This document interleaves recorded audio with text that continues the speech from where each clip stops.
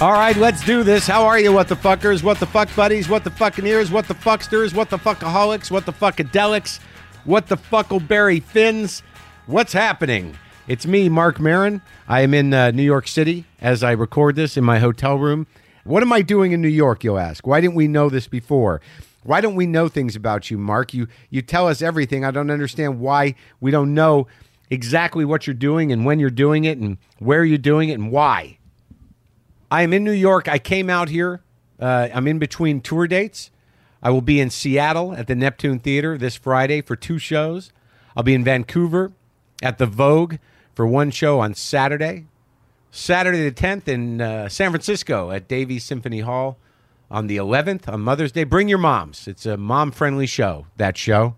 That's my next comedy special, mom-friendly.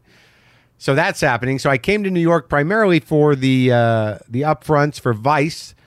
Vice, the magazine and online content provider of mayhem, and also they have a new show on HBO, are going to have a channel. And I am doing a show on that channel, on the Vice channel. I will be doing a thing called Vice Portraits with Marc Maron. This will be an interview format show, but out in the world. I'm going to go out in the world to talk to people in environments that mean something to them, something out of their comfort zone, but it will be candid conversations with creative people and interesting people the way I do it. We'll be setting up that show. I think every episode we will explore my various methods of preparation, which have nothing to do with preparation. So that's happening. I don't know what channel it will be. I don't know when it will start, but that is happening. But Maron on IFC returns to the cable airwaves on May 14th. And I've encouraged some of you who are not radical cord cutters, and I'm sorry to offend any of you who take your cord-cutting disposition as an emblem of your righteous fuck you demeanor, did not mean to push any buttons. I guess I keep cable by default because I don't think I'd watch anything if I didn't occasionally sit on my couch and try to figure out how to watch on-demand shows, which is still baffling to me. I don't know what channels I have. I'm very frustrated with my cable box. I'm about to call Time Warner and tell them to shove it up their giant mechanical asshole because it takes a lot of time for me to switch channels, and it seems to be making weird noises. Is there any reason to complain about this publicly? Not really. Look, I'm frustrated with cable too, but the point is that sometimes we have to respect these arcane methods, these ancient systems, these decaying mechanical paradigms in order to garner the attention necessary to continue doing something within that paradigm as it slowly deflates and loses its wind and gasps away as the other thing moves full force into the future. Well, I guess what I'm saying, rather poetically and probably not in the best way possible, is that if you could get IFC for the airing of my show, that would be helpful in the ratings game, which still matters to people in that game. So, May 14th, get IFC for a couple of months, or at least find out if you have it. Or you can wait a year until it goes on Netflix, or you can get it on iTunes. A lot of ways to get it. Or you can DVR it. That's fine. Look, I'm just saying I'm excited about the show. I know that's not what came out, but I'm excited about the show. I think this season's the best season we've done. I think the stories are good. They're funny. They're interesting. I think I'm better. You know, I'm no Olivier, but I think by the 3rd season here, I've got the hang of being me on TV. So enjoy Maron on IFC. The first episode co-stars Constance Zimmer, Elliot Gould, Alex Rocco, and also the lovely Lucy Davis, who plays my manager this season. Very exciting. I'm excited for you to enjoy them. So that's the big plug on that front. I just have a lot of things going on, and obviously I'm on the road, and obviously I'm in a hotel room, and obviously I'm not eating well, and obviously I don't know if I have allergies or cancer, and obviously there are problems. But did I mention Parker Posey is on the show today? The lovely and amazing indie film goddess, great actress, incredible dynamic person, came over here to my temporary studio in my hotel room to talk to me. That's always a little awkward. Yeah, I'm doing interviews, coming up to the hotel room. Yeah, it's not even a suite. We're just basically in my bedroom, sitting at a little table. She brought her doggy, who peed. You'll hear that, I believe. Her dog peed twice in my hotel room. I guess I better not mention the name of the hotel because that might not be a good thing for me. She's somehow trained it to pee on Kleenex. All right. That worked once. And the other one was, yeah, maybe I should keep it to myself. So what have I been doing? I mean, I'm on tour. And we added a bunch of dates. So you can go to WTFpod.com/calendar because the dates I've got coming up, obviously Seattle, and Vancouver this Saturday, May 9th, and May 10th at the Symphony Hall in San Francisco. But May 14th, I'm at the Asheville, North Carolina at the Orange Peel, and May 15th, I'm in Charleston at the Charleston Music Hall, and May 16th, I'm at the Variety Playhouse in Atlanta. May 17th, I'm at the Joy Theater in New Orleans. June 5th, the Playhouse Square in Cleveland. I added a bunch of shows. In Chicago, I'm doing 2 shows at the Vic Theater on June 6th. June 7th, I'm in Minneapolis at Pantages. June 25th at the Capitol Theater in Port Chester, New York. June 26th at the BAM Opera House in Brooklyn, New York. June 27th, the Paramount Theater, Huntington, New York. June 28th, Count Basie Theater, Red Bank, New Jersey. July 10th, Aladdin Theater, Portland, Oregon. July 11th, Revolution Hall in Portland, Oregon. July 24th, Boulder Theater, Boulder, Colorado. July 25th, Paramount Theater in Denver, Colorado. So if I named your city, go to WTFpod.com/calendar and get your tickies. Get your tickets. God damn, that's a long tour. What am I doing here? On Wednesday, I'm interviewing Terry Gross, the host of NPR's Fresh Air, live in front of an audience at an event at the Brooklyn Academy of Music at the BAM Opera House. That's for the Radio Love Fest. That's this Wednesday. Okay? All right? Yes, I'm going to talk to the amazing interviewer herself, the world-renowned Terry Gross. We're going interviewer to interviewer, head to head. So here's what I learned, and here's what I'm learning as I get older, is that as I get older, I don't know if I am more mature or if I'm maturing or if I'm getting more mature or I'm just getting tired. I think it might be tired. I don't know if I'm getting wiser or I'm just not remembering as much as I used to. There's a fine line between maturity and exhaustion as you get older and wisdom and just I don't really remember. And I feel okay about that. I'm not carrying that with me anymore. I've relieved myself of that burden, of that memory involuntarily as my brain flickers off, as the years keep stacking up. Certain areas of the brain, the lights are going out. We're turning off that marquee. We're turning off the "fuck you, Dad" marquee. That show is not running anymore. We closed that show.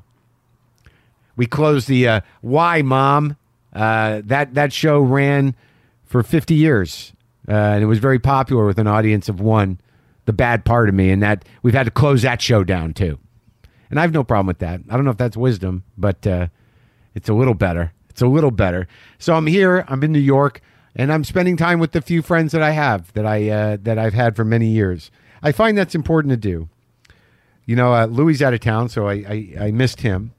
But like I went and saw my buddy John Daniel. We go back. He's in the music business. He spent an hour with him, got caught up, talked about his business. I talked about my business. We ate. We said, like, you look good. Your health okay? Yeah, my health's okay. Everybody in your family okay? Yeah, everything's okay. All right, well, it's good to see you. Feels good. That's what you do with old friends. Sometimes that's all you can do, and that's enough. Like, you're not going to catch up on everything. You're not in the loop of their lives, but you can certainly check in and say, I love you, buddy. Went up to my buddy Sam Lipsyte's house, the genius novelist. Checked in with him, hung out, worked through some sadness, told him some stuff in my life. He told me some stuff in his. We had a range of emotions. We spent a couple hours together. I saw his kids, saw his wife, Caridwin.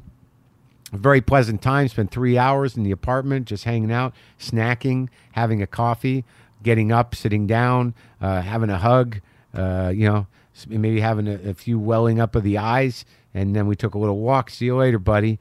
Good friend. Love you. We checked in. That's good. Once or twice a year. Got to do it. Got to do it if we're not going to be traveling together. If we're not backpacking, got to check in. Just took a walk with Todd Barry, which was just like the old times. I don't know if you guys remember this. Why would you? Many years ago, me and Todd were sort of in the same boat. He's one of my favorite comics, and he's a good old friend of mine. But, a lot of the other guys like Louis and Nick DiPaolo, Jeff Ross, or who was then Jeff Lifschultz, a lot of those people were working all the clubs, and Todd and I were sort of limited to one club, and but hang around clubs. But we'd spend a lot of days just walking around the village, talking about shit, talking about comics, talking about clothes, talking about money, talking about where we live, just talking like a couple of dudes talking. That's part of our job. So today, I ran into, Todd last night briefly, and then today he called me up. You want to have coffee? So we had coffee. Then we had some Chinese food. Then we walked around Soho. Then I got some ice cream, which I don't feel great about, though Todd didn't eat ice cream. Spent a few hours with Todd, catching up, doing what we used to do, like old buddies. And you know what? Didn't miss a beat. Didn't seem any different than it ever did. Never any tension with your true old friends. And that's what I'm doing in New York. That and some work. So now, let's enjoy my chat with the lovely Parker Posey, who you may know from any number of movies. Do you need credits? Would that help you place her? If some of you are like, Parker who? I mean, I would hope that's not the case. So many. Waiting for Guffman, Henry Fool. She was in Best in Show. Clock Watchers. Party Girl. Wow. Coneheads. Dazed and Confused way back. She's amazing, and she's in my hotel room. So enjoy this.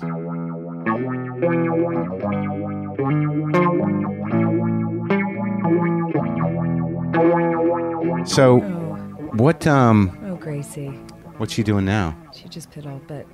Oh, she just peed on the rug here. That's Hold on. okay. Hold on. Do you want to hold my mic? What? Yeah, go ahead. Yeah, I don't want it to make I'm not concerned about the pee on the rug. Are you? I guess I have a different relationship with hotels. That's an 11-year-old dog. Yeah. Yeah, her name is Gracie. Is that she should be a Bichon Poodle Maltese. She's 11. She's very smart. Is that your longest relationship to date?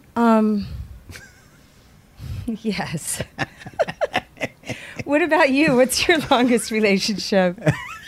I don't know. I think people used to not live so long. So that's it. Yeah, so it's we one of the things. Do you believe in karma? Kinda. It's you're here to kind of live through all your stories through various people. Oh my from God! Again, different lifetimes. Again? It kind of makes sense. But if this is the one I'm living now, I can't imagine how shitty the other one must have been. Like, I mean, how? Like, do we get it right? And are we aware when we nail it? I don't know. But you believe it? It makes the most sense to me.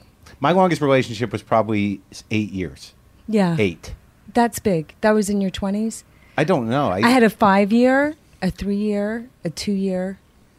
Yeah. And now I wonder what the point of it is. Yeah, now it's just devastation. Now it's just bad theater.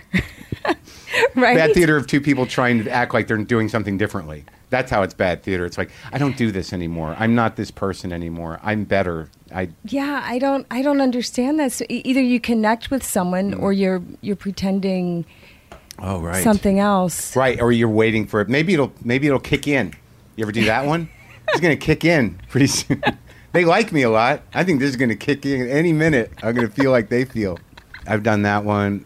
I've done real intense ones that just get crazy. I've had like 3, the last 3 encounters. Oh, really? Yeah, that's what my therapist calls relationships. He doesn't call them relationships because that's too heavy. It's too loaded. So you knew their names. You encounter someone. I didn't know their names, no.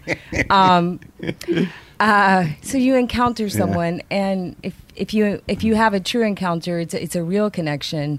But if you're like dating, I mean, doesn't dating sound so fabricated and does it even phony? Happen anymore? I don't fucking know what that is. I don't know. I don't date. Have you had this moment where you're like, oh, I don't have to put up with this shit? Oh yeah.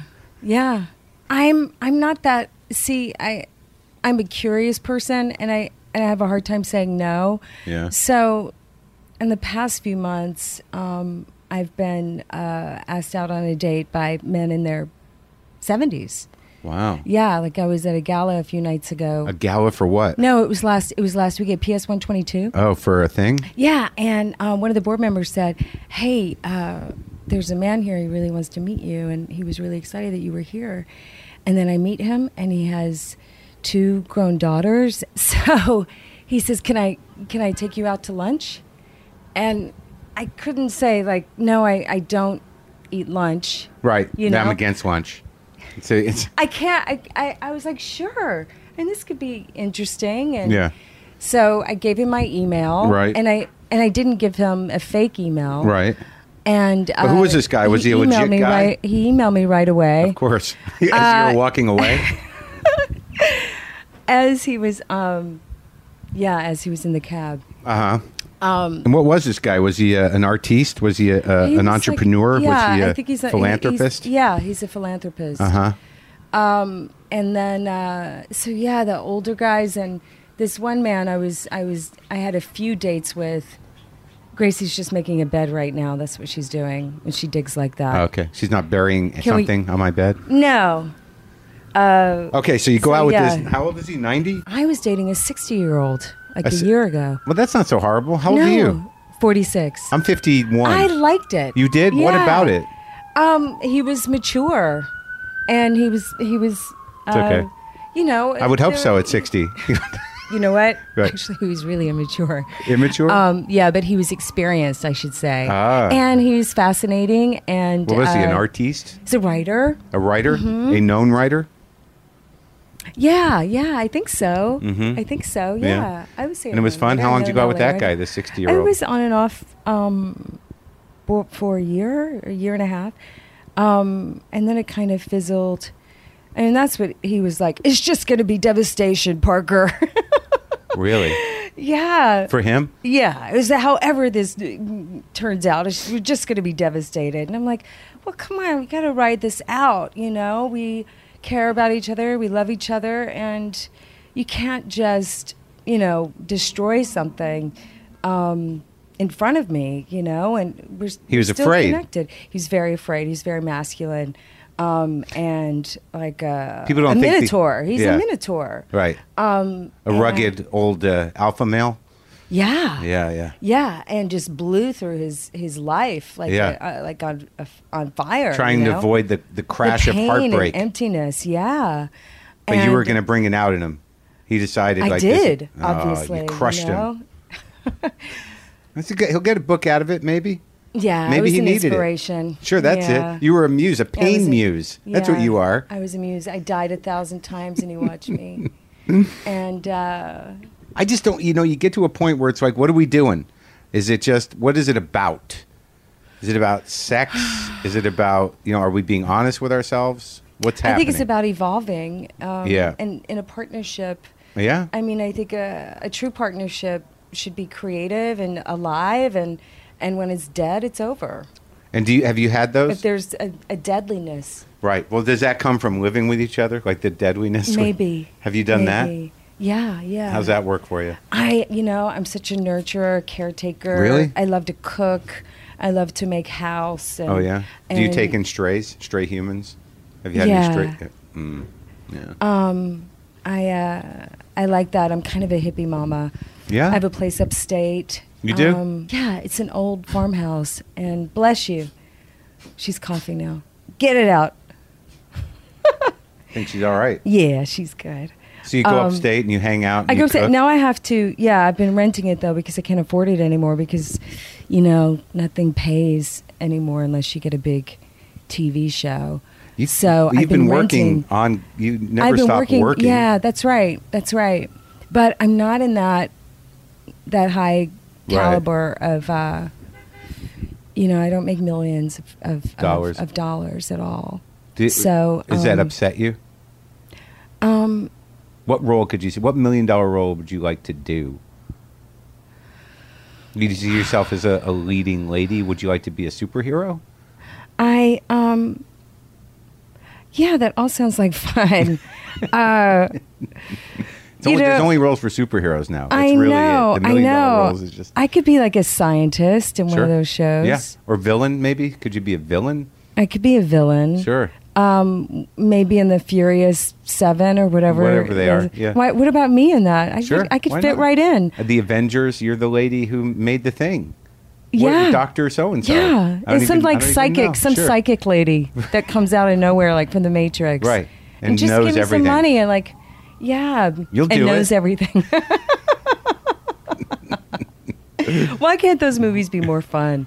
Or just funny? You know what? I don't watch like them. When I I haven't do, seen them. I know. Well, I went into one of them just to see when I was on location. To read for 'em? No. I'm not the kind of woman that's in those movies. I'm too old, first of all. But I think I could fit into one of those. But you got no problem with TV. You've done a lot of TV. No, I don't. But what I was going to say Yes. is like in those scary movies, in these horror movies, Yeah. don't you think everyone could be having a lot more fun? I think they should have more fun to make their death even more, amazing. They all seem to know it's coming. Yeah, and they're really cool about it. Yeah, And this insane thing is happening around them. Yeah. Well, they're stupid. If you really look at the reality That's frame, what they're I think too, fucking which is morons. really funny. Yeah. It's really funny. Yeah. I was in Scream 3 and when I was talking to Wes Craven about it, I was like, yeah, why are these people in this What did he say? world? Like they have to be crazy, Yeah. or they would just leave. And I know that's like it's what a did he crazy say? thing to say. He laughed. He laughed. He's like, "This is a horror movie. What do you think you're doing?" And so it was fun to kind of play with the genre of that, and because it's fun being scared, and if there's someone chasing you wearing a mask, you're going to be screaming and maybe laughing and like dealing with it, like, oh my god, I'm about to die, Yeah. and like holding on to whoever's in front of you, and like I don't see that passion, Right. in those movies, and I would love that, and I think other people would love that too. It seems hackneyed now. They just sort of know it's coming and they blasé kind of, but there's no like, I'm dying and it's great. I'm dying. I love you. Yeah. I'm gonna miss you. Where's What's on the that? other side? Where are my parents? Say goodbye to them I for me. forgive you. Yeah, that's true. The one thing you don't Wouldn't see it is be the great if you sad, saw that? desperate humiliation of those moments. Yeah. That would be really terrifying. You can't play that shit real in those movies. Yeah. Where the sort of begging and pleading in a real way and the horrendous fear of knowing that shit. Horrible. See, the paradox too is that there'd really be no way to make sense of it besides other movies that you've seen. Do you know what I Right, mean? right. Like I broke my wrist last year, and I just kept thinking of Agent Brody in Homeland. And it just kept, and it was a really bad break. And I had to have wrist surgery and I had like pins in my wrist. And now I just had this loop that I felt like I was being, tortured. I talked and to that her. I was in Homeland. Yes, I heard that. She was great. That was a great interview. She's a very earnest person. Oh, yeah. She's a serious actress. Yeah, she's a very serious person. She's major. Yeah, it was kind of I saw her intense. right before. Yeah, I saw her right before she did that show. Her intensity struck me, Yeah. And then so when I saw that she was in the show, she was working for the CIA, I was like, wow, she really carries that. She's meant to be right there and play that part. Yeah. But I don't know any other actress who could do that successfully. It's Well, she's real kind of like she's a very controlled person. She's very intense. She runs a tight ship with her vessel, I believe. She's out there. The stakes are really high. Yeah. How did that happen? I To love her. that. How do you explain that in people? What Their velocities, their How do you? capacities. What do you say about yourself? Like if someone were to say, "Hey, Parker, what velocity are you operating at?" Are you falling all the time? I'm one of those like. I think everything forms and shapes you before you're 6 years old, and you just keep. Oh yeah. Well, what happened then? Like where'd you come from? What's the source of Parker Posey? Where did it start? I'm from Louisiana. I was born in Baltimore, Maryland. My dad was stationed in Vietnam. He was stationed in Baltimore there. He was drafted. Did he go to Vietnam? Yeah. So he was gone for the first 2 years. Really? Yeah. So that made me very, What did he come out independent. with? How was he? Is he all right? The pictures of him from Vietnam, he's holding a martini. He's Out in the jungle? They're in the office. Okay. They're drinking. Right. and So they're not dealing. a They're necklace dealing. of ears, a martini. He got shot at. Yeah. A bullet went through his helmet. Oh God. And what struck him was how personal he took it. And he thought, why would anyone want to shoot me? Me. Huh. And when you think of that, it's like, were so insane. I can't believe we're still doing it. Well, we're doing we're it. People here. Yeah. The obvious thing, we're people here. You know, we're doing it from the sky with less men on the ground now. Yeah, it's a little more impersonal and horrific. Mm-hmm. But that is interesting because you're in the Army, whether you got drafted or not. You're in the forces, and you're part of this team that's supposed to be defending something, and it's seen, generally by the military and by the people at large as the Army, not as that guy. That's right. But if you're that guy, why wouldn't you take it personally? That's right. Yeah. But he came out mentally okay, and no, he suffered from PTSD. I think he later did? in his life. Oh, really? And he has prostate cancer now, and but he's a really funny. I describe him as a comedian without a venue. He's like, he could walk out on stage and have a show. He's hysterical. So you're close to him still? He's the center of attention. Yeah. Are they still together? Yes. Wow. Yeah. So you come from that stability. Or that commitment, or that loyalty, whatever. I think it's called like their crazy dance. Yeah. And, it is a compatibility. They're still together. And you got brothers, and sisters? they're tight. I have a twin brother. Identical? No. Does that happen? No. With boys and girls? No. What's the other kind called? Fraternal. Yeah. So there were two separate eggs. Right. Hanging out together. Yeah. Uh-huh. And so my mom thinks that I was conceived later than my brother. Like a few minutes? Is it a quick turnaround on that one? Let's go. I'd say maybe a few weeks. I don't know. Is that possible? Does that happen? Yeah, it can. And it's like a cat. Uh-huh. Cats can have like a few different kittens from several different fathers just in the same litter. That's right. Huh. I didn't know humans could do that. Is that her theory, or is that? Yeah, that's what she thinks, because I was so premature. We were both premature. Like how premature? So 6 weeks. Oh. So I was only like 2.5 pounds. Oh my God! Were and you in the incubator? Stayed in an incubator for 6 weeks of my life, and my brother. My brother was 5 pounds. I was 2.5 pounds. So I was a preemie. Yeah. And so that's her theory. I was very, very tiny. So I was born, fighting for my life, and the doctors didn't think I was going to live. And there's a big drama to the story that I heard every year of, we need a name for the death certificate. What do you want to? That was the family story? Yeah. Just in case? Yeah. And so they named me Parker and my middle name Christian because they asked for the help of Jesus. And I was raised Catholic. Well, maybe Jesus stepped in. Maybe. I think he did. And my dad, according to my dad, who was holding a 6-pack of beer, stationed in Baltimore, Maryland, he looks down at a beer can, and he looks at me in the incubator, and he's on his knees, praying, and he's like, "My daughter is the size of this beer can. Please, Jesus, let my baby live." And then I screamed. And that's the story. That's the story? It's very dramatic, yeah. That's good. Yeah, it's good, right? It's a real my daughter's, she's a beer can on legs. Yeah. And I'd be like, "What are you talking about?" And he's like telling this story. I'm like, that's so funny, Yeah. But he made up stories. Like when my brother and I were in kindergarten, my brother raised his hand and the teacher asked what our parents did for work. And my brother said, "My dad was an Indian 100 years ago." That was one of the stories that my dad, but maybe he was an Indian, yeah, American Indian, but he wasn't. I don't know. But maybe he was, who knows? But we talk about karma. Do you believe that the past life thing too? Yeah, sure, why not? I think it's fun. Well, it's fun, but do you believe it?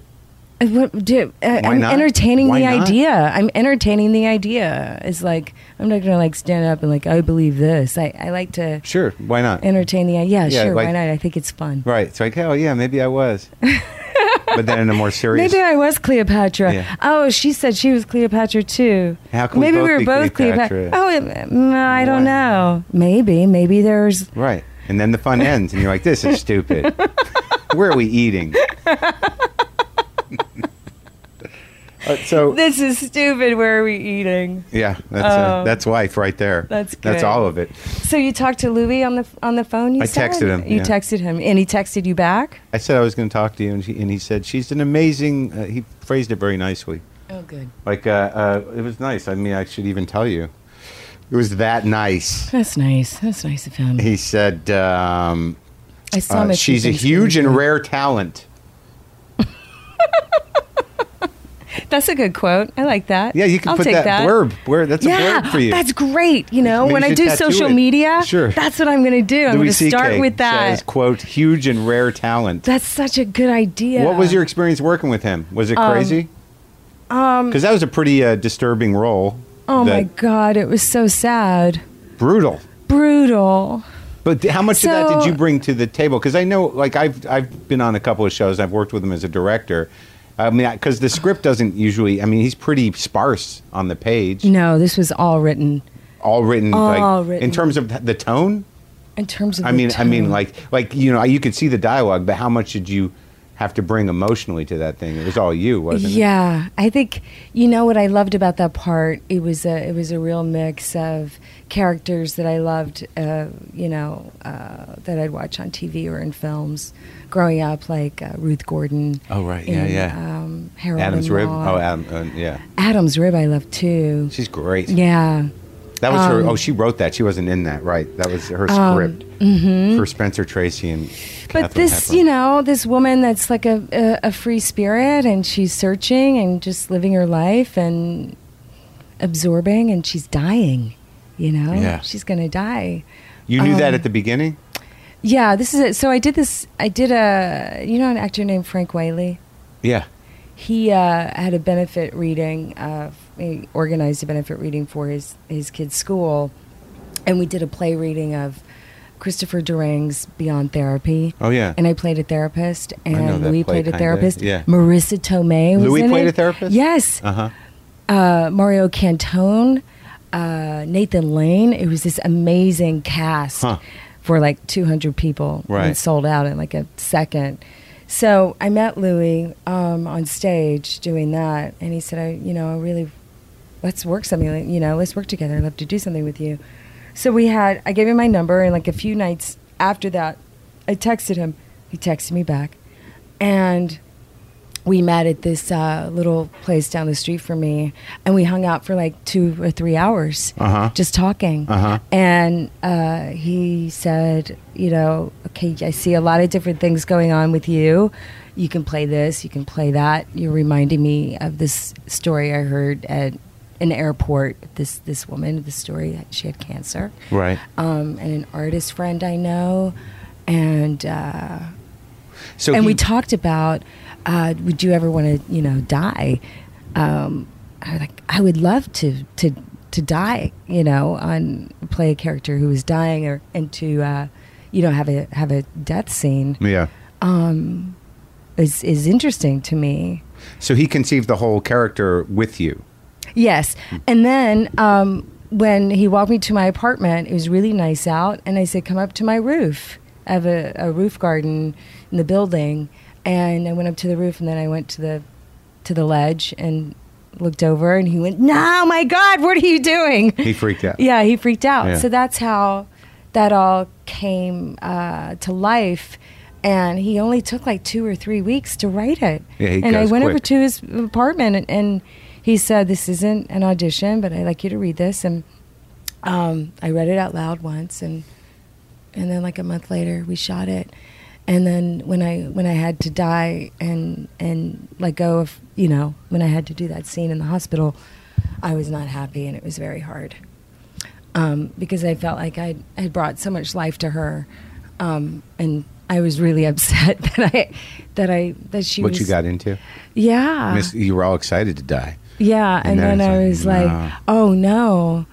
So you shot that all in one. So he cut that. It was in. like 6 days. Right. Yeah, we shot that in 6 days, and now I'm like, I wanna bring her back to life. How? Writing something. Did you tell him? Is that what you're texting him about? I did have this idea that Liz would be brought to life, and I'd work as a zombie in the bookstore in Brooklyn. And everybody was just okay with it. She's back. Yeah. Hi. Yeah. But she'd still be nice and stuff. Sure. She wouldn't eat people. To be funny. Maybe she'd eat books. People. But maybe she'd just be a ghost. I loved that part. I thought I'd play parts like that my whole career, you know? But they're just not written. That's not in style anymore. What kind of part is that, you think? Like, what do you mean, that kind of part? Spirit, like witty. Well, you're always very witty, and you're always very compelling, and you're sometimes a little kooky and intense. Mm-hmm. Thank like you. Because certain people seem to know how to use you, right? That's right. I mean, Christopher Guest seems to know how to use you, right? Mm-hmm. He's like, will you come be the Parker Posey thing? Yeah. Those movies are so much fun. I love him so much. And those are primarily improvised, right? They're all improvised, yeah. And you're comfortable with that. You love it. At first it's a little scary. How much does he give you in each movie? So there's like an outline. It's like so Meg and Hamilton Swan are in therapy. You know, in the first scene, you see us in therapy, and they talk about which their movie is dog. this? Best Oh yeah, in right. Show. Okay, right. They talk about their dog Beatrice. Who's your husband? Hitchcock, Michael Hitchcock. Okay. Yeah. Oh yeah. Okay. He's so good. Yeah. This is a catalog. They were described as a catalog couple, like all cataloged. Their house is all cataloged. They're really concerned that their dog Beatrice won't be able to compete in the Westminster Dog Show because she caught them having sex, and she's been having a hard time. And she also, and this didn't make it into the movie, there was a really funny scene where I'm yelling at my maid because the dog pooped in my husband's slipper. Right. Because she was really upset, Beatrice. Yeah. So she pooped in his slipper. It's just so absurd. And then you just riff. I love him. How great is that? Isn't that cute and funny? Yeah. I'm like, what is this? You know, yelling at Lucy, look what Beatrice did. What am I supposed to do about this? Oh. So funny. And almost then, robot people in a way, except they have everything's invested in this dog. But the relationship dynamic is they're both sort of like cookie cutter people. But high achiever. Yeah. Right. All the emotion is around the animal. Yeah, exactly. Right. Yeah. And but I made her a pill popper and a stoner, and none of that was in there. So, yeah. But every now and then, Chris just goes, "That's great." Like, yeah, I take a sip. I think it was in the outline. Oh, that she was medicated, and which is too bad because that's when all the medication was becoming popular. You know. Yeah, yeah. Now everybody's on it. Now everyone's medicated. Are you medicated? No, I'm not. Me neither. Yeah, we're the last holdouts. This juice is. Well, it just depends, how hard do you want to fight the fight? You know what I mean? I think they just kind of give people medication without any real diagnosis of anything. It's just sort of like, oh, you don't feel right? Try these. Come back in 3 weeks. If you start talking funny or you put on 12 pounds or you can't fuck anymore, call me up. Yeah. Here's a pill. Yeah. If you feel better, then great. Then we'll stay on it for a while.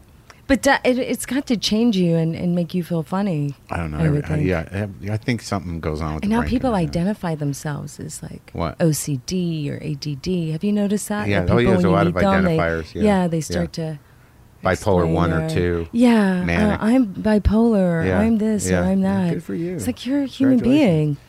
Well, I don't know what people really expect out of themselves. Trying to adapt to all the input. You know what I mean? It's going to be it's a rough shift. Yeah, like the kids, agree. the kids half our age are sort of wired in a different way than we are. A lot of noise for us. We're a little. We come from the crashing wave of the '60s. We're That's sensitive, right. open people. Yeah, we were in the Reagan years. Yeah, it's just like we rebelled against the Reagan years. There was less onslaught of fucking with our heads. I don't know what it is. And also like the 20-somethings too, like the movies they watched. Lots of slasher films. Yeah, but right, they're numb or something. But I don't want. It's so hard to talk about it without feeling like those kids. I know. This is how we get old. I guess this is how are we get, right? Though? Yeah. Are they? Should it's we a be gap. concerned though? It's a generation gap. You don't have kids, right? No, I don't either. So how concerned can I really be? It's like, well, they seem they seem problematic. I don't know directly, but I find them annoying. Yeah. Sometimes. Oh, yeah. But also when I don't have kids and we're not married, you and me, I don't really know how old I am most of the time. I don't know how old other people are. How old do you feel? Do you feel 30? No, I don't even know. I don't even know if I felt 30 when I felt 30. There's some part of my brain that remains sort of steady the same way it always was. And then every once in a while you look in the mirror and you're like, oh, that's happening. Okay. But then, like, I don't know if I'm talking. You always feel the same. You just keep getting older. I know. But you always feel the same. Yeah, I still feel the same. Some people slow down, though. You have friends, right? Sometimes I see people that I haven't seen in 10 years. That's always an indicator. Like, you see somebody you haven't seen in like 15 years. Yeah. And now all of a sudden we're the age we are. And you're like, oh boy, what happened to you? You seem to have slowed down a bit. And a deadliness, right? Oh, what are you going to do? Not experiencing their life, maybe, right? That's kind of a sleep. Maybe we're projecting that. Maybe they see us and they think the same thing. Like, oh, something's gone wrong there. No? I don't know. All right. I don't know. I don't know. I don't know if I'm talking to a 20-year-old or a 35-year-old. I don't fucking know. Yeah. Do you? Generally? I can tell if they're teenagers usually. I can tell. And I don't. I can tell the difference of the generation gap of the late 20s and 30s. Yeah. Especially with the girls. But they don't. Does it bother you that they don't? Like, I sometimes talk about things on the podcast, or I'll tweet something, or I'll bring it up in conversation about movies that we grew up with, and they're like, "What? I had no idea this was even a thing." Like, like The Godfather. How do you not watch the fucking Godfather? That's crazy, right? Yeah, and they don't care. Yeah. And so are we? But are we just old people going like, "You've got to watch The Godfather"? You dummy. Yeah. Yeah. So when did you start acting? What happened? So you're in New Orleans? You're in Louisiana, New Orleans? That's where you grew up? After Baltimore? Around there. In the South. It's sweaty and hot. I was a ballerina. Interesting. Yeah. And your dad did what after Vietnam? Car dealership. So my uncle Truman Van Beckhoven. Yeah. My dad he's like a surrogate dad to my dad. And he was a big daddy from, Tennessee Williams play. Oh, really? Really big character, Yeah. If the ketchup wasn't on the table, he'd slam his hand down on the table and just say, ketchup, Yeah. And he was a real star. And so my dad was a car salesman for him. And then, but in the beginning, my dad was going to be an English teacher, but it didn't make enough money. So he's very, he'd read to me and tell me stories. My grandmother, his mother, would sing sad cowboy songs and make everyone cry. Where was she from? Louisiana, but she was also from Belgium. So they're from Louisiana. Your dad was from Louisiana. Yeah. So he always had a new car, though, right? Yeah, this was during the Cadillac. So he was a Cadillac salesman? Mm-hmm. So big old Cadillacs. Yeah. In the 70s. Yeah. Now, that's good. Yeah. Those are big. Yeah. Yeah. And my uncle Truman loaned me one of his Cadillacs when I was doing a play at the Geffen Playhouse in my 20s and had no money. And he loaned me this in L.A.? Yeah, this big red convertible Cadillac. Where, from Louisiana? Or he had a house in San Diego. So, he got someone to drive down there. Yeah. Oh, my God. It was so nice. It was like driving a boat. What play in your 20s did you do? It was a play called Four Dogs and a Bone, a John Patrick Shanley play. Was that the early thing, the start? Did you want to be theater? No, I started out as a ballerina. I started out as a dancer. That was probably the first. I'm just doing, my wrist is a little tight. But you were saying it while you were talking about dancing, and I took it as dancing. That's how I received that. Yeah. That I was getting a small, you were like saying, I started off as a ballerina, and then I went to modern, which is what I'm doing now. If I had been turned on to modern dance, I might have, I could see myself dancing like that. I was really into dance.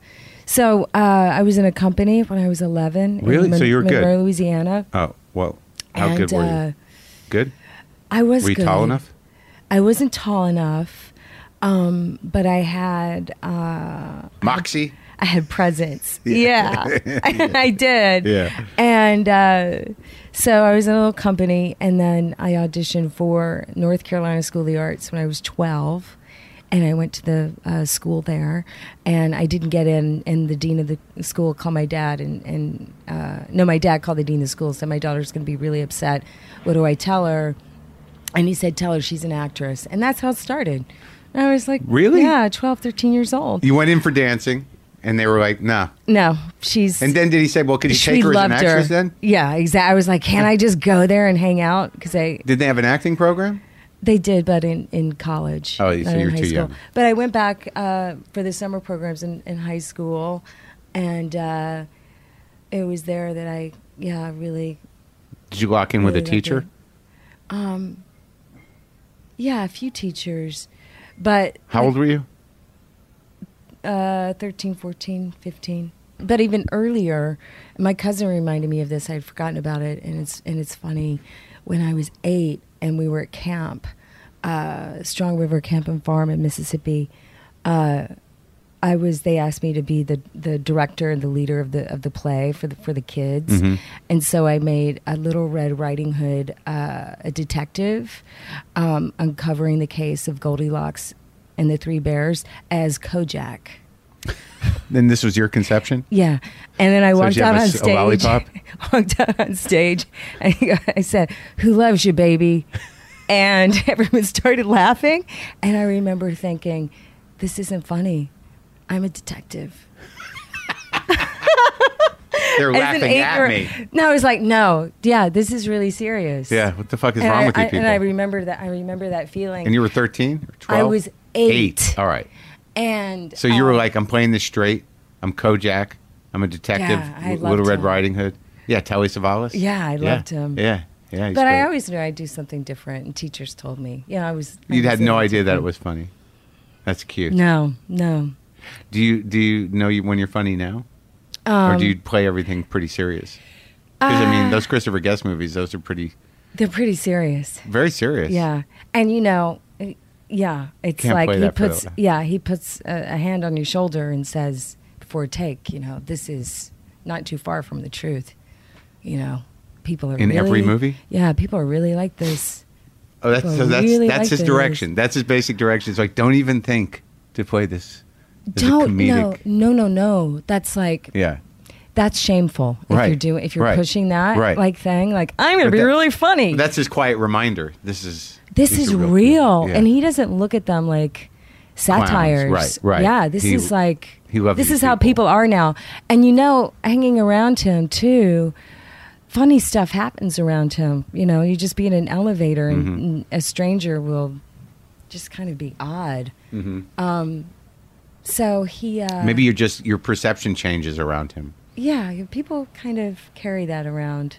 Well, I would imagine that would happen. If you're with him, you would sort of see the world like that, and everybody... It's sort of like... there's a few comic book artists, like, why am I forgetting his name? Daniel Clowes. Even R. Crumb and stuff, that if you read enough of that stuff, your perception sort of shifts, and you can kind of see the grotesque nature right alongside of the beauty of all things. Yeah. That's good. Yeah, that's nice. It is nice. Yeah. Have you gone down to the new museum? The Whitney? Do you mean right down here on Bowery? No, I got to go to the Whitney. Did you do the Whitney? I just got here. Just got here. Oh wow! Didn't it just open? I got here the day before yesterday, and I did I did a thing, and then I've been told to go over there. It's to the so Whitney, nice. right? Yeah, but is it crazy lines and shit?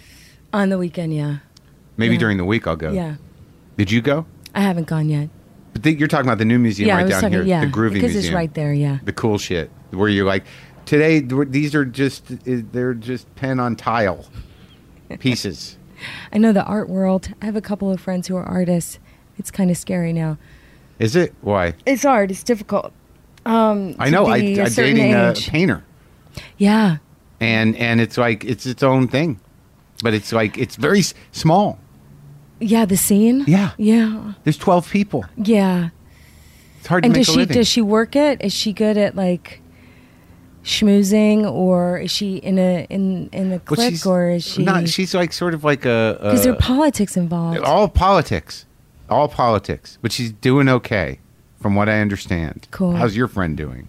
She's doing okay, although she doesn't have a gallery anymore. Is she a painter? Yeah, she's a painter. She's amazing. She does these inverted, reflected landscapes, like reflections of a pond. They're huge. And she doesn't have a gallery anymore? No. So she's out there in the wild? No, yeah. She's moving around. They're feeling it out. It's hard. It is hard. It's hard life in the arts. Yeah, it is. It is. All right, so you go... All right, North Carolina, a School of the Arts. On the summers. And to SUNY Purchase. I heard about SUNY Purchase as acting school. But what kind of direction were you getting when, how does it start? When, who would you say your first training comes from? Because I never know how actors are... TV. Right. Actors as a child. Either you've got it or you don't. I was fascinated by TV, yeah.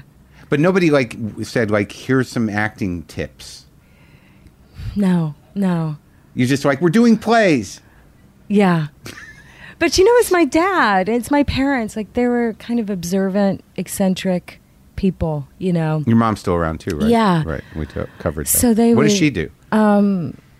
She doesn't have a job, but she went to culinary school in New Orleans. She's an amazing cook, and she loves foods. She's really creative. She's got great style, and she's kind of a Southern belle, all that Southern living and all that stuff. She can whip stuff she up. Likes to do all that. Make breads and things. Yeah, they go to New Orleans and Where do they live now? In a town called Laurel. So they're in Louisiana still. That's in Mississippi, but it's 2 hours away. It's 2 hours away. Why Mississippi? My dad got transferred there. For the car job? Yeah. So we moved from Louisiana to Mississippi. So the car dealership is sort of like being in the Army? You just get stationed places? We stationed you at another dealership? Golf. Oh. Yeah, he plays golf. But you're a real Southern person. Yeah. Who had to leave. You got I wanted to leave. I wanted to leave very early. Why? Yeah. Because it was provincial and small town, and I wanted to. Do you remember the Family Affair, Buffy and Jody and Mr. French? Remember that Sebastian Cabot and Brian Sebastian Cabot. And Jody. And they lived in this apartment. Yeah, in the townhouse, right? Wasn't it New York? It was a huge building. I think it was it New York or Chicago? Oh, maybe. I don't know. So what? I think maybe it was New York. That's how you wanted to live? But that's how I wanted to live. I wanted to live in one of those places with a lot of people around me. Yeah. Yeah. All right, so you do plays in high school. You're going to the thing. You're going. What else did you do? Did you do okay in school? In high school or grades and stuff, I was already out there. Yeah, I liked English, but I didn't. I dropped accounting. I couldn't even deal. Yeah. I couldn't even count. You're a pretty level-headed kid. I cheated on tests. Sure. Yeah, I'd write answers on my shoes. Right, for accounting. Yeah. Who needs it? Math in general. Not of any use to me. Someone who knows how to do this is going to take care of this for me. And you were pretty level-headed? You didn't get fucked up? No, I was pretty serious. I like to read and empathize with, characters and books and movies and...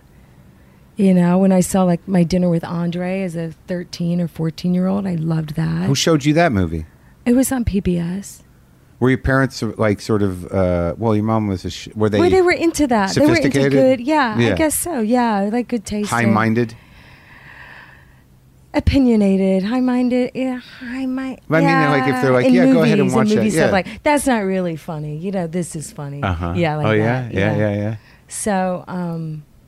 And a good camp sensibility. When Mommy Dearest would come on, we'd watch that. And I go get some laughs. That's like you, Mom. Yeah. That's very nice. Right? What'd your brother end up doing?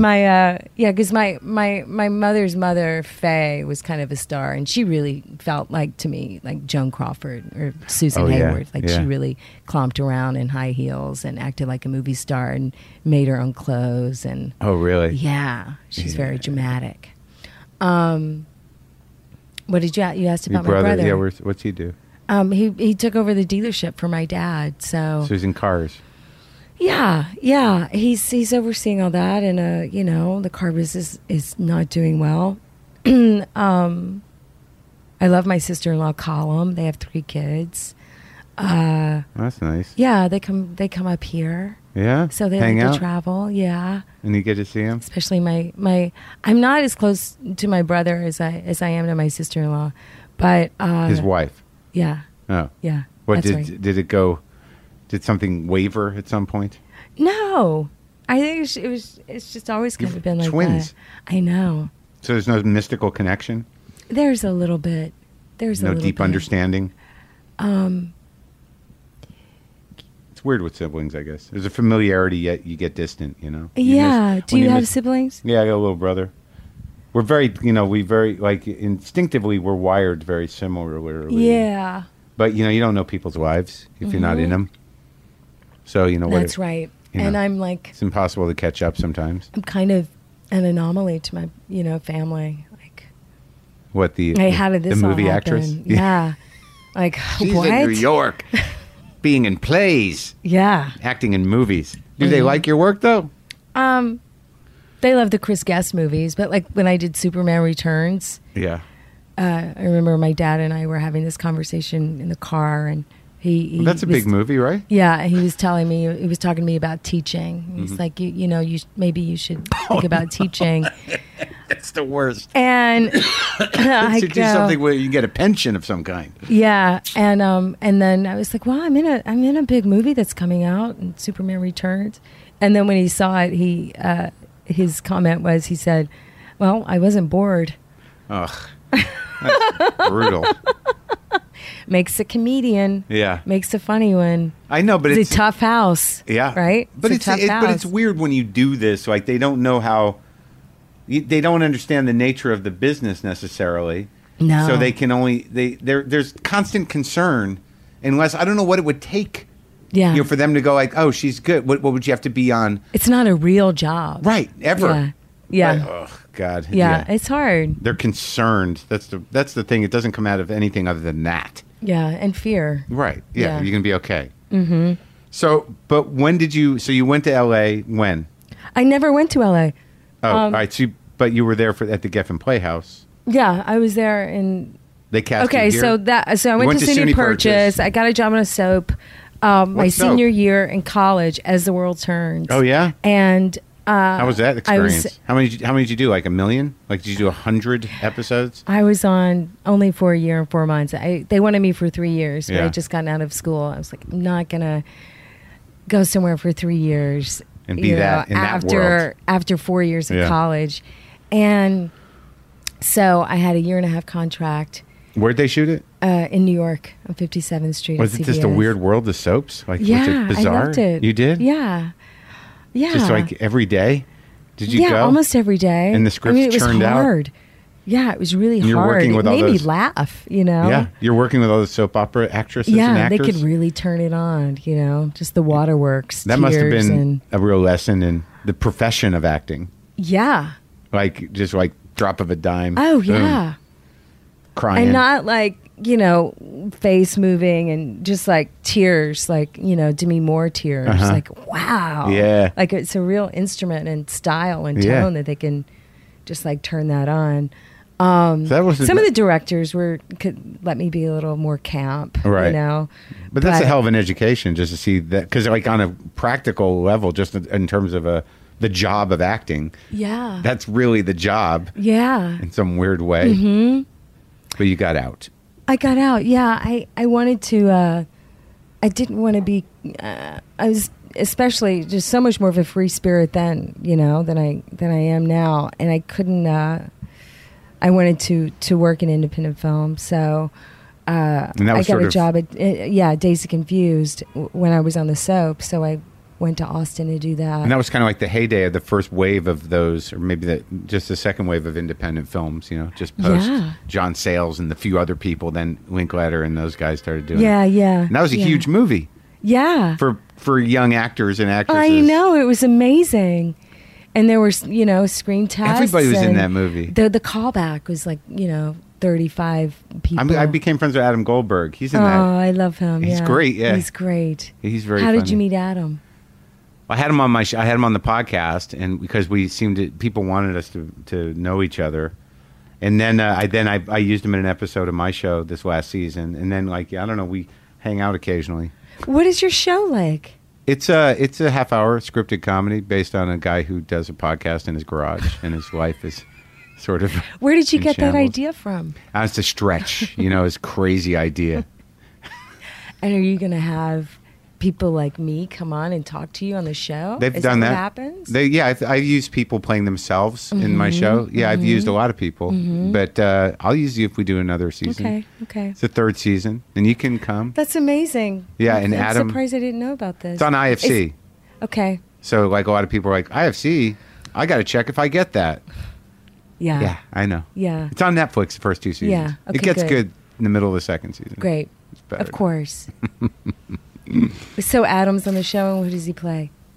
He plays a professor at a college, an old friend of mine who's now a professor at a college, and I go visit him, and he's kind of sexually obsessed with a student who He does, or you do? he does, Oh. and he's in a bit of trouble. Uh-oh. Yeah, How old is the student? 20, graduate Okay. student. We made it. Good. Relatively acceptable. He's 22.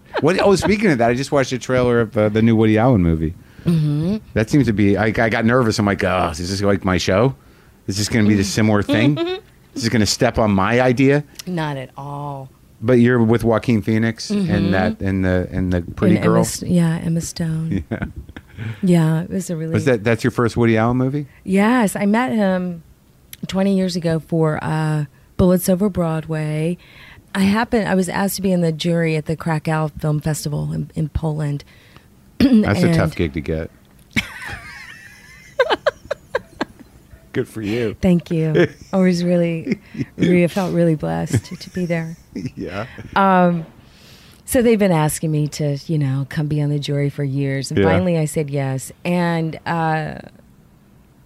you just watch a bunch of movies. And I took a girlfriend, and Juliet Taylor, Woody Allen's casting director, was on the jury with me. So we got a little closer, I guess, or she got a real sense of who I was. And after all that was over, I was in such a suffering place in that last year. So anyway, I got back on a Monday. I met Woody on a Thursday, and then I got cast on Friday. I got material on Friday. Wow. And so it happened very quickly. You were in a suffering place last year? Yeah. I was not good last year. Why? Just how things can accumulate. I'd say Philip Seymour Hoffman's death. Right. Robin Williams' death. Yeah. The state of the culture. Not worrying about if I have a place, if I fit in. Life crisis. Yeah. Really scared. Just that, did you know Robin, or you knew? No. But you knew Philip? Yeah, but it was this. I know what you're talking about. What's the point? Right? What's the point? But also, I felt that if they were creatively satisfied in doing more meaningful material, maybe they could have held on to that. Yeah. Because I get so depressed at the kind of the lack of humanity and material and humor and things that I like to do. So just feeling a little out of style or out of place in the culture. But that's just part of it. That's what's called longevity. Of course I'm going to feel that, Part of aging. And aging, yeah. Yeah, because I find that I feel that way too sometimes. It's not so much being whether I'm part of it or not, but sort of like, what's the point and how do you maintain the excitement? Well, I'm excited now. Yeah, you seem good now. I'm good now. Went through a dark tunnel though, huh? Yeah, I did. How'd you handle that? I mean, did you just wait it out? Did you sleep all day? You know what happened is you have a therapist. I did a play, of course. I have a great one. I did a play at Yale, and they moved it to Broadway without me because I wasn't a big enough name. And that what started it? Yeah, that was just one of the things. Ugh. And so that kind of rips open the insecurity and who am I? What? And then other things happen, and then you see it all through that lens. Yeah. And then it just starts to crush you. Yeah. Right. And you get scared, you know. And then you think, oh, maybe I don't know how to do it anymore. Maybe I'm not good anymore. I've lost it or something. Acting or just... Yeah, which is stupid. But I always feel like that when I work. It's... Right. What was the play? The Realistic Joneses. Huh. Who was the big name they got? Tracy Letts was in it. Do you know Tracy Letts? The playwright? Yeah. And Right, but Michael C. Hall and Marissa Tomei replaced my part, and Toni Collette replaced Johanna Day's part. Is it still running? No. Did it not take off? No, it didn't. It didn't. It's a big cast. It was a big cast, but I think it was a small play, and I don't even think it worked on a big stage. So that got me a little nervous. So this career nervous, and then that gets attached to age fear and talent fear, and like, what do I got to do? Sensitivity. Because you work like a lot over the years. Over the years, I have, yeah, over the years. But now I'm gonna work on my own material. Yeah. Well, so Woody cast you in 2 days. Yeah, that's right. Now, what was the audition like? You like go in shaking, his hand with one hand, and the other, your foot is out the door. Oh, really? It's like, so it's hi, impersonal. How are you? You right. know, you're just like actor meet. Yeah. Juliet brought you here because there's a part in film that I'm shooting in Rhode Island. Impersonal, or was it candid? And I'm like, I know, I heard all about it. It sounds amazing. You're all jacked and I'm like, up. oh my God, Joaquin Phoenix, he's incredible. And yeah, it sounds great. And so I talked about Poland, and maybe like 4 or 5 minutes, we just talked a little bit, and I ran out, and that was it. And you got the call? Yeah, I got the call. And you were like, everything's good again. You know what it did?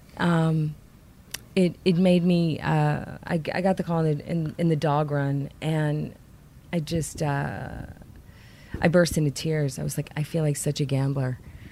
Really? My life feels like, I'm That's gambling. the feeling? I have no, like, these jobs come out of nowhere, and.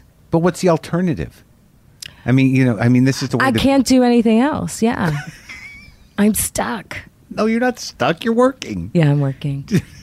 But it is kind of weird, though. Like, I'm just like, this is a crazy way to live now that I'm 45 or whatever. Yeah. And you're like, there's no plan B. Yeah, that's right. I do have ideas, though. I have ideas of, like, leaving the business. All right, we'll talk about them, and I can maybe guide you. No, I'd like to. Maybe I can either, like, tell you, like, yay or nay, or that's not a good idea, Parker Posey. I don't think that'll work. No, that seems crazy. You can keep that alive in your imagination if you want. I actually want to hear those, but I want to hear what it was like working with Joaquin. I hear he smokes a lot. Cigarettes, yeah. He does smoke. I talked to Paul Thomas Anderson. Yeah. Both of them, because Paul doesn't smoke much. Mm-hmm. But he said that, like, when you're around Joaquin, you're like, you're going to smoke. Yep. You're going to smoke a pack a day. I just love his acting. I think you do. He's so idiosyncratic and sensitive. You guys seem like you'd be good together. You both seem very emotionally reactive and real. Mm-hmm. Mm-hmm. But was it lighthearted? It didn't seem like that heavy an undertaking. I can't talk about the movie. Oh yeah, I'm not allowed. There's like some one line. Oh, okay. Thing that Well, can you talk about acting with him? How was it? Did you guys get along? Like, as people? Of course, yes. So we're both really nervous about being in a Woody Allen movie, and we're sweating all the time. I just broken my wrist. We met at the screen test. In going into it, was there any sort of aversion about, like, the media accusations and the accusations, like, from his kid and all that stuff? Did anyone think about? No one thinks about that. No, separate thing. Mm-hmm. And he's been doing a movie a year for forever, 40 years. I know, it's crazy. Some of them are good, some of them are not so good. Right, happens. Yeah, life. All right, so you and he has Joaquin, a biographer on set that's been following him too. Yeah, for 40 Eric, years. Yeah, named Eric. For Lax. 40 years. Yeah. Oh, Lax already wrote a book on him. Yeah. Oh, he's back. He's writing the second part 2. Mm-hmm. No shit. Mm-hmm. So Joaquin was great. You guys got along right away. We got along right away. He felt like a brother to me. Right. He wasn't too far from me, you know. Yeah. So I felt very familial. And, there's something about him too. You want to take care of him. Oh, yeah. You know? Yeah. I can feel that. Yeah. I don't think I sensitive. can. I don't think I could step in and say, "Are you okay? Do you need some food? Are you eating all right?" He's a vegetarian. Is he? Yeah, he's vegetarian, and he convinced his parents to become vegetarians when he was like a kid. Oh, yeah? Yeah. I've never met him. Stop eating meat. I saw him sleeping on a plane once. I didn't bother him. Yeah. It's not right. No. Wake up. Yeah. Hey, buddy. Hey, just want to tell you, I'm a big fan. Yeah. Want to do the podcast sometimes? Don't go back to sleep. I'm not in first class a lot. So I just got excited. I'm behind you. You pass him a note. Yeah. So a Sky Mall mag.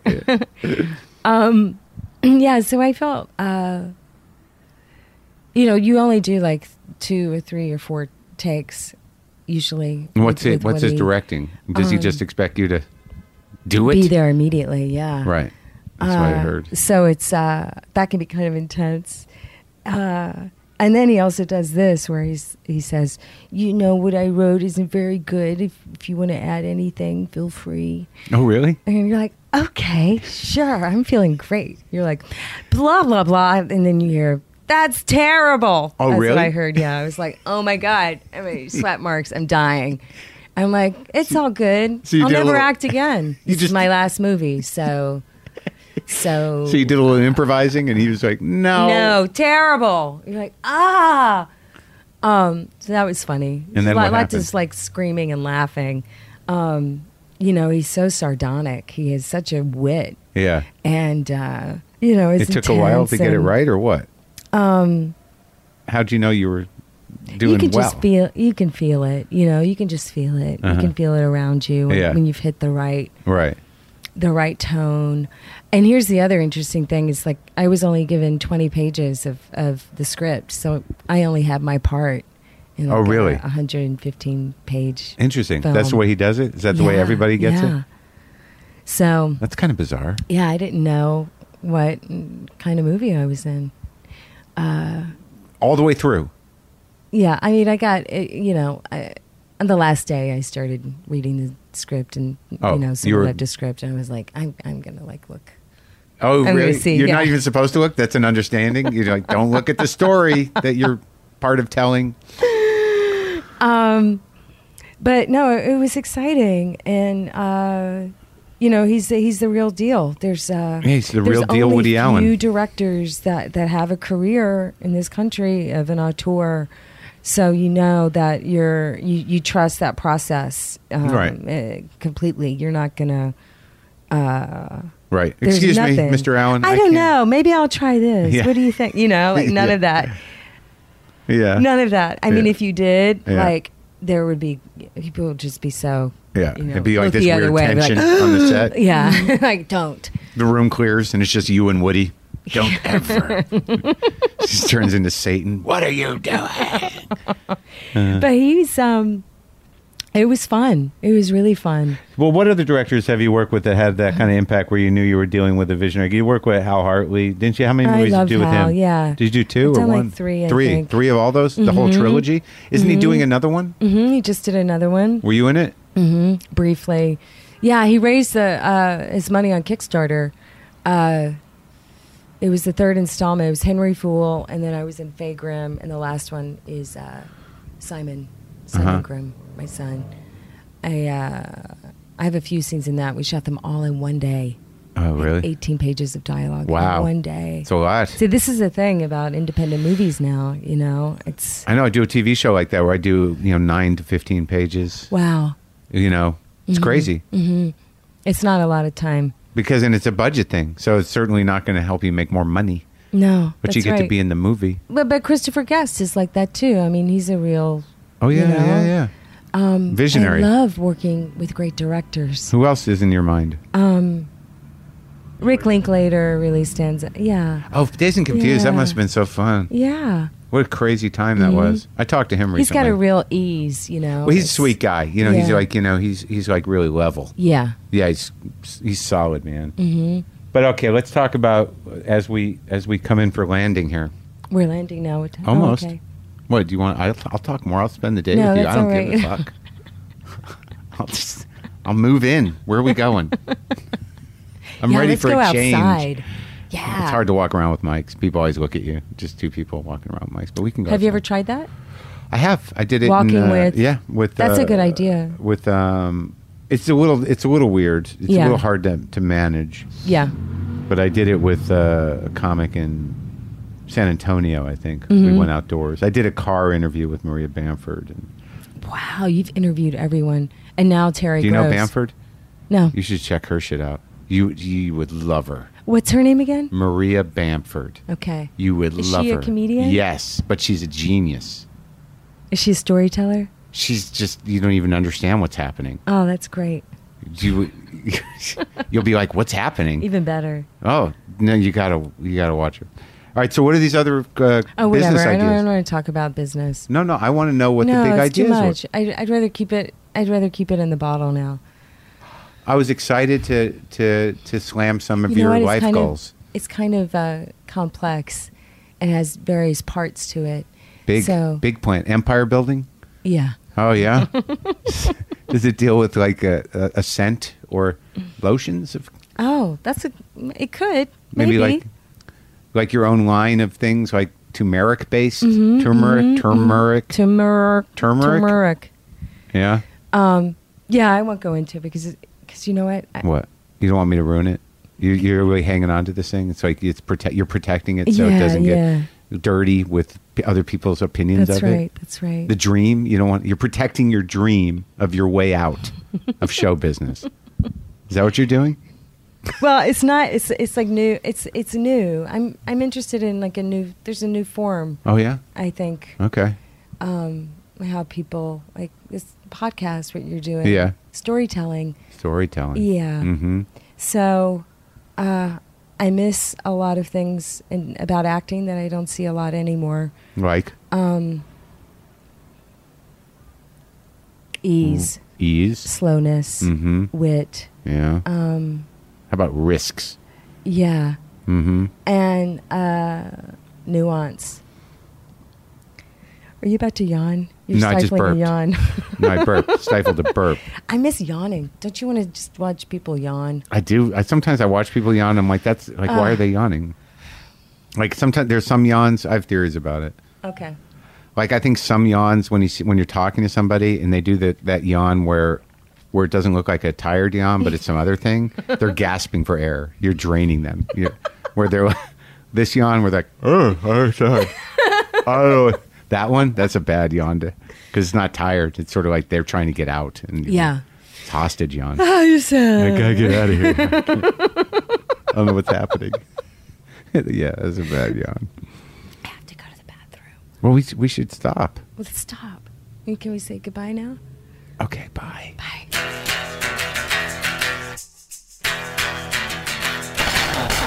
Lovely chat with Parker Posey and her dog Gracie. Present. All right, so you got all the tour dates. Go to WTFpod.com and get some coffee. Get on the mailing list. So I'll send you an email.